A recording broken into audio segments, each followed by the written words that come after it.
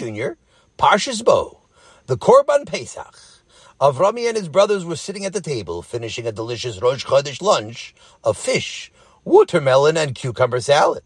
"Thank you, Hashem, for this yummy food," Avrami said. "And thank you, Mommy, for making it," he added loudly so Mommy could hear him from the other room. "Hey, look," Nassan Tzvi said.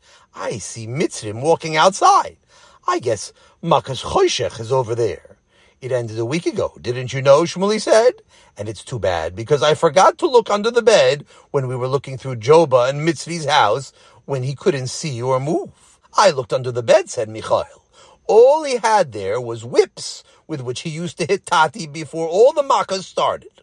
"Avrami," came Tati's voice from the door, "can you please give me a hand here?" Avrami jumped up to see Tati walking into the house with a small sheep.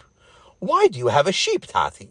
"Because Hashem told Moshe Rabbeinu that we all need to bring a sheep into our houses for a special korban that we are bringing in 2 weeks. It's called a Korban Pesach.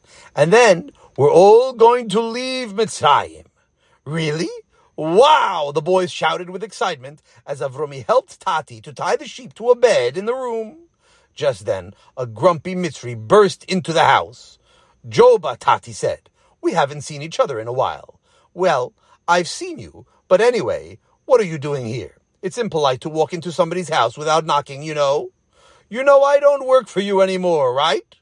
Yes, I know," Joba replied grumpily.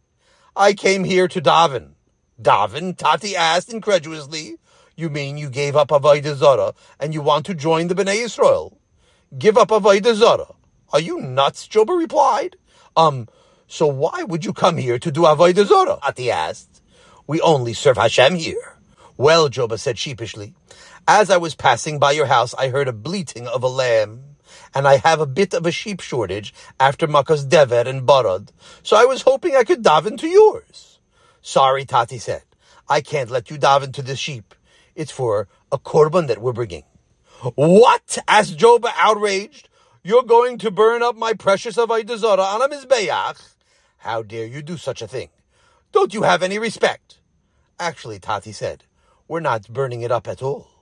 We're going to eat it." "Eat it?" asked Joba, confused. "How can you call that a korban? A korban is burned. That's how a korban works." "Until now," Tati answered. "Remember what Moshe told Paro last year? Hashem said, 'My firstborn son is Yisroel.' We are Hashem's children. And therefore, while you and the people of all the other nations cannot eat a korban, we can, because we are his children. We serve Hashem with our every action. Even when we eat and drink, we are serving Hashem. And therefore, when Hashem commands us to eat a korban, we do so. And it is as if we are sacrificing it on a Mizbeach." "I don't get it," Joba said. "How is the human body holy enough to be used as a Mizbeach?" "I wouldn't expect that you get it," Tati replied.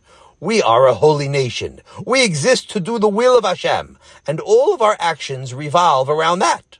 You do your Avodah Zarah so you can be done with it, and you get back to all your eating and drinking. We eat and drink in order to give us the energy to serve Hashem. The entire purpose of our lives is to serve Hashem, and that makes us holy, so much so that our bodies can be used instead of a Mizbeach for certain types of korbanos." As Joba stomped out of the house, Tati turned to the boys. "Kinderlach," he said, "this is an important lesson for us too.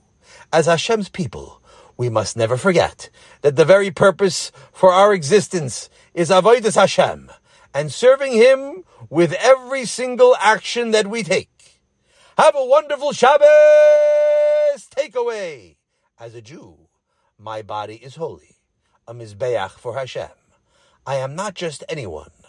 I am a holy Yid, chosen by Hashem."